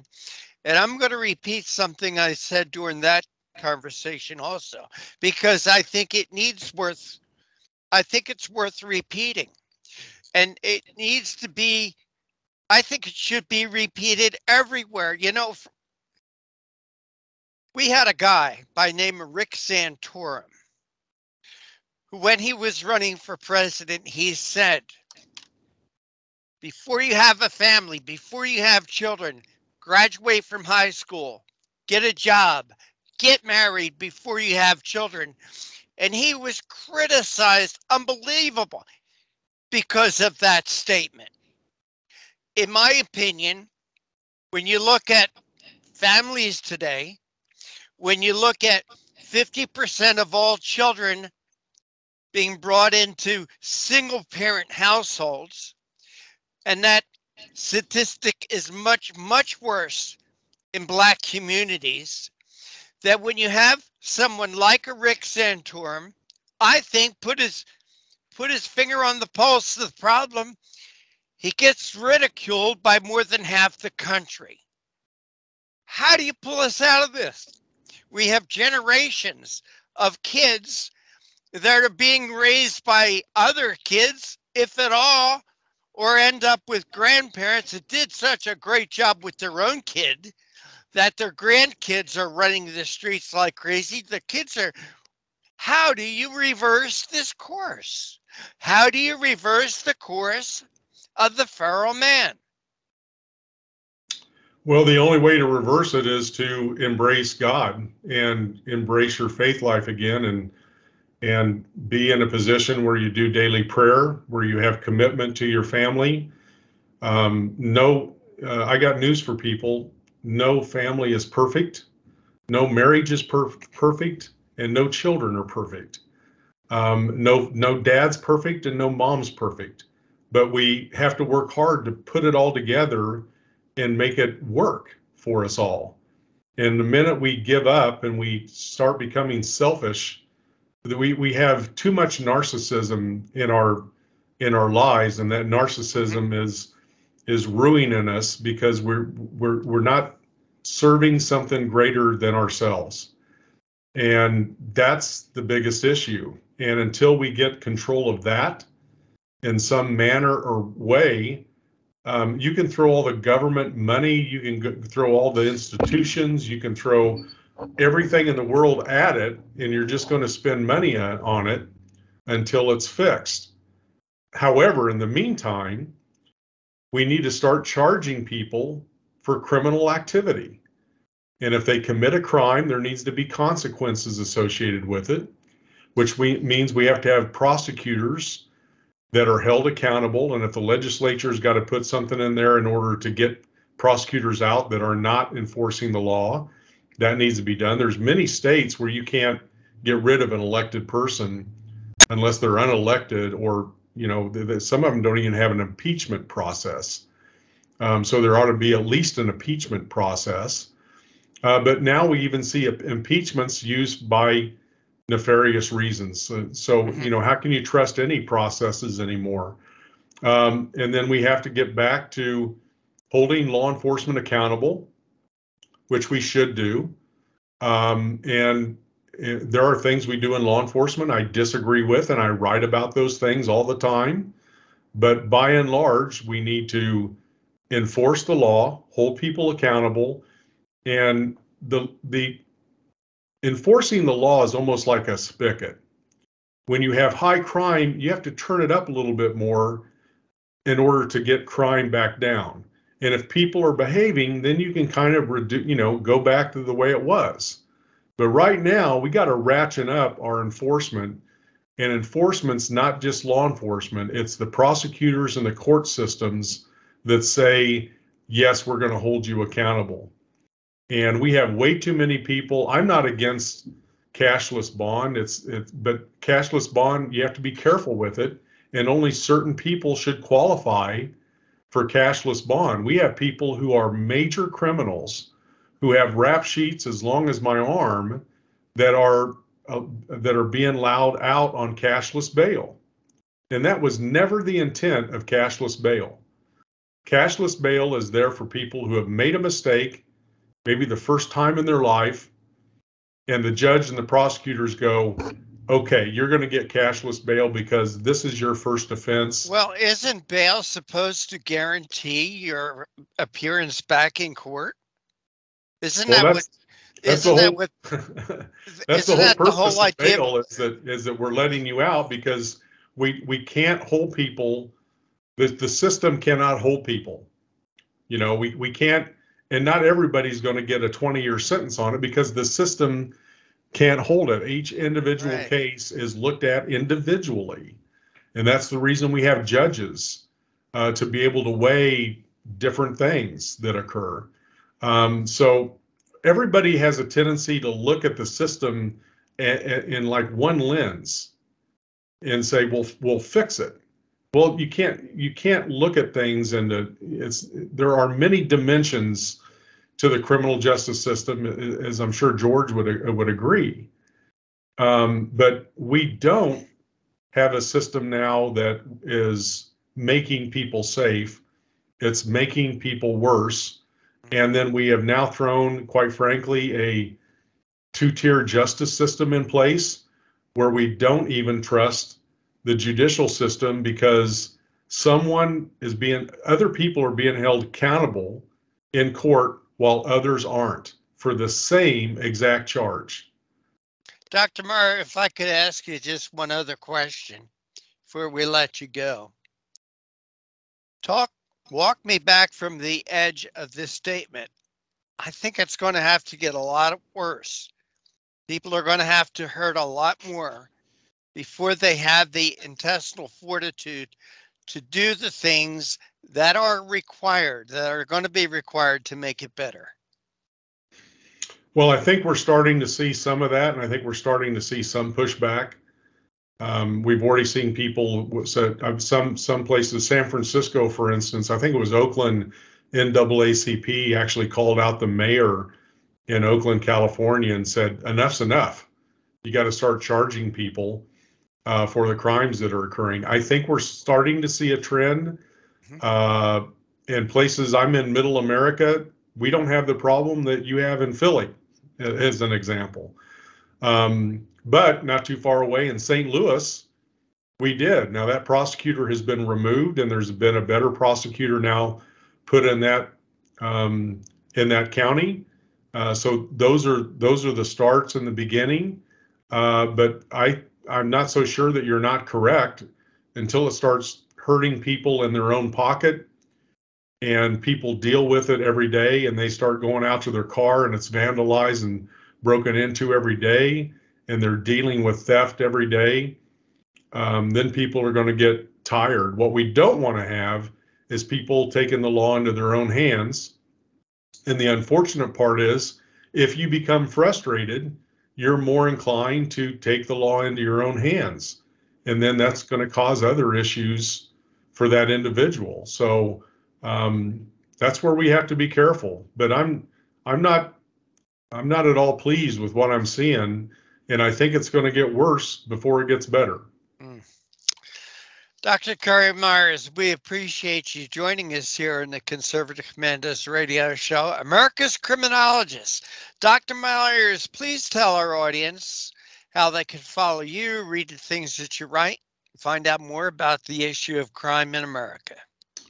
Well, I'm on Substack, drcurrymyers.substack.com. I write opinion pieces, I write perspectives. I have a weekly podcast that I do on there. I post quite a bit on X at Dr. Curry Myers, so you can keep up with me on the social media there.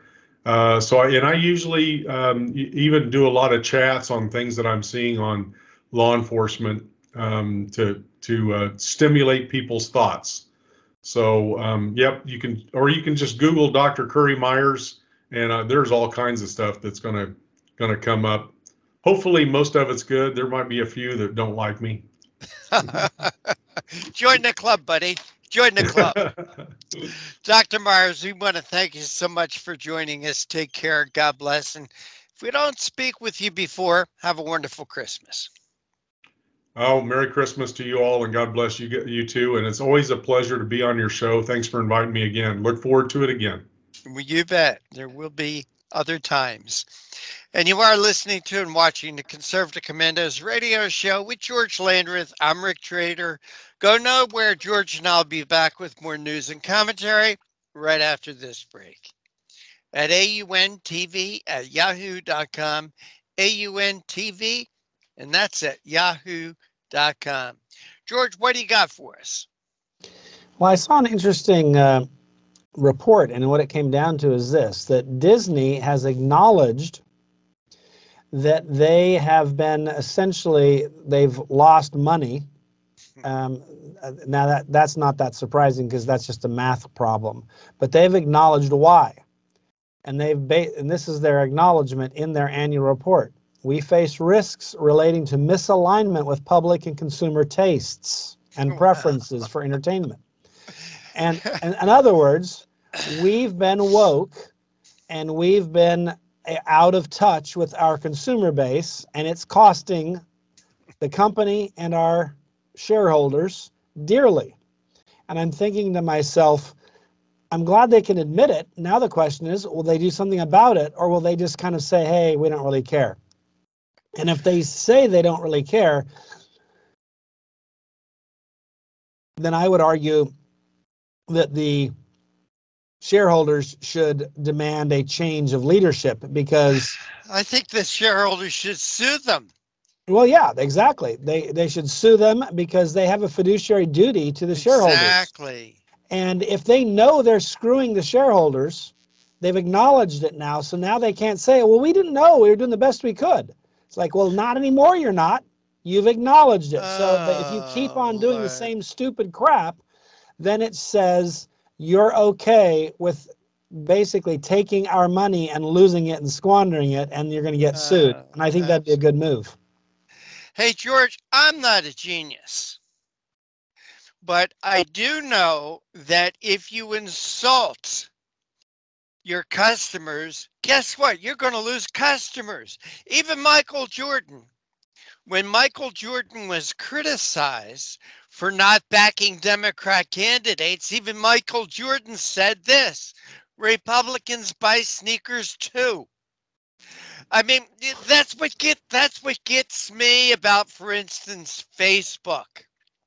When they censor conservative thought and opinion, when they banned and shadow ban their members, don't they have a duty to the people who they're selling advertising to appeal to and bring in the largest possible customer base there is?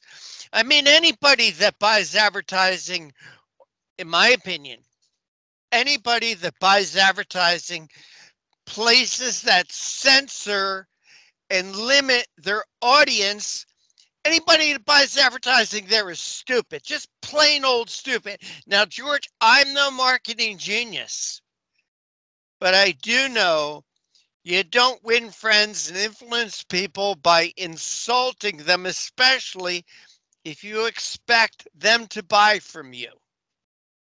Yeah, I think that's a pretty common sense thing that you're saying, but it's weird whether you're Bud Light or Disney or other companies, example might be Target. It's like, don't you know who you don't understand your clientele, your customer base. Why are you doing this? It's kind of like, can you imagine if I went into Walmart and the greeter punched me in the face? That might reduce my likelihood of returning. You You know what I mean? It should, if you had a brain. Yeah, and so I'm pretty sure that Walmart would not tolerate its greeters punching people in the face because they would realize, hey, that's bad for business. So I'm trying to figure out why other companies they're not literally punching people in the face, but they kind of are. And at some point, it's just like, why would you do that? I mean, can you imagine? I'm thinking to myself, you go to, whether you're a baseball game or you're going to a football game, sports fans tend to be patriotic. And yet you have this kind of movement afoot to be like, yeah, America sucks, it's racist, it's awful, and then wonder why that might not help your TV viewership contracts. Mm-hmm. Well, I'm sorry, but that's how it works, man. Don't punch your customers in the face.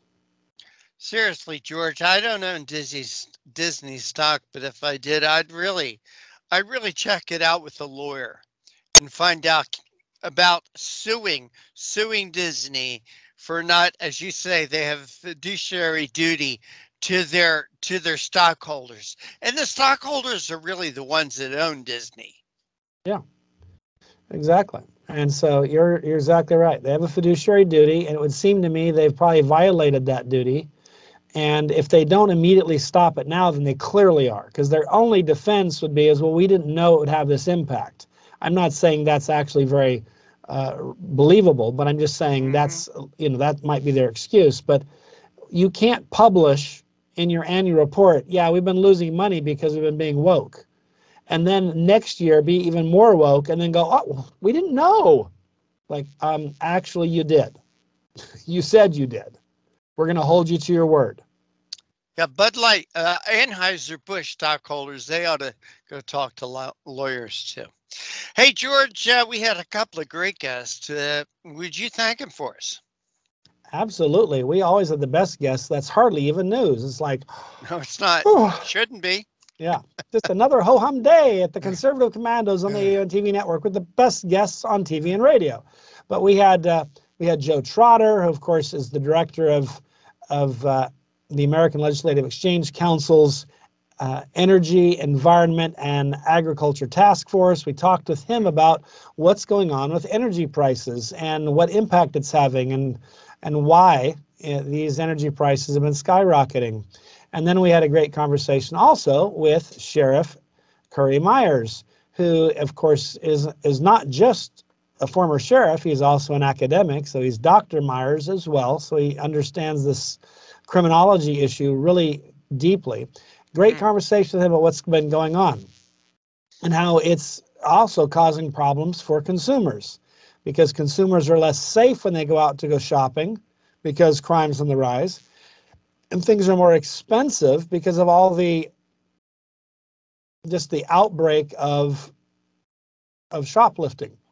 And that causes prices to go up because, if 10% of your inventory is being stolen, that means you got to increase your prices by 10% just so you break even where you were before. And so all those people, you know who they're stealing from? they're stealing from you and me and our viewers and our listeners. Absolutely. If you want So to know it's very why interesting prices are conversation. going up, why insurance rates are going up, I mean, there is a trickle down effect from Yep. theft that affects everybody. Everybody. Exactly right. Frontiers of Freedom. Frontiers of Freedom. That's where I work. You can find us at ff.org. That's ff.org. You can follow me on Twitter using my name. Very clever. G. Landreth. And, you know, I know that you're not surprised. Probably our viewers and listeners won't be either, but I'm a conservative. That's why you're here, George. Yeah. That's the secret. That's why you're here. Yeah. Yeah. So if conservatism offends you, then you won't like ff.org. But chances are, if conservatism offends you, you're not watching the conservative commandos either. Well, I would say common sense also, if common sense offends you. Fair Maybe that's a great reason actually to watch or listen to this show and all the shows on the AUN TV network. But hey, for right now, we're out of time. We got to run. We got to go. Take care. God bless. And we're going to see you tomorrow on TV and on radio. Hello, it is Ryan, and we could all use an extra bright spot in our day, couldn't we? Just to make up for things like sitting in traffic, doing the dishes, counting your steps, you know, all the mundane stuff. That is why I'm such a big fan of Chumba Casino. Chumba Casino has all your favorite social casino-style games that you can play for free anytime, anywhere with daily bonuses. That should brighten your day a little. Actually, a lot. So sign up now at ChumbaCasino.com. That's ChumbaCasino.com. No purchase necessary. VGW Group. Void where prohibited by law. See terms and conditions. 18+.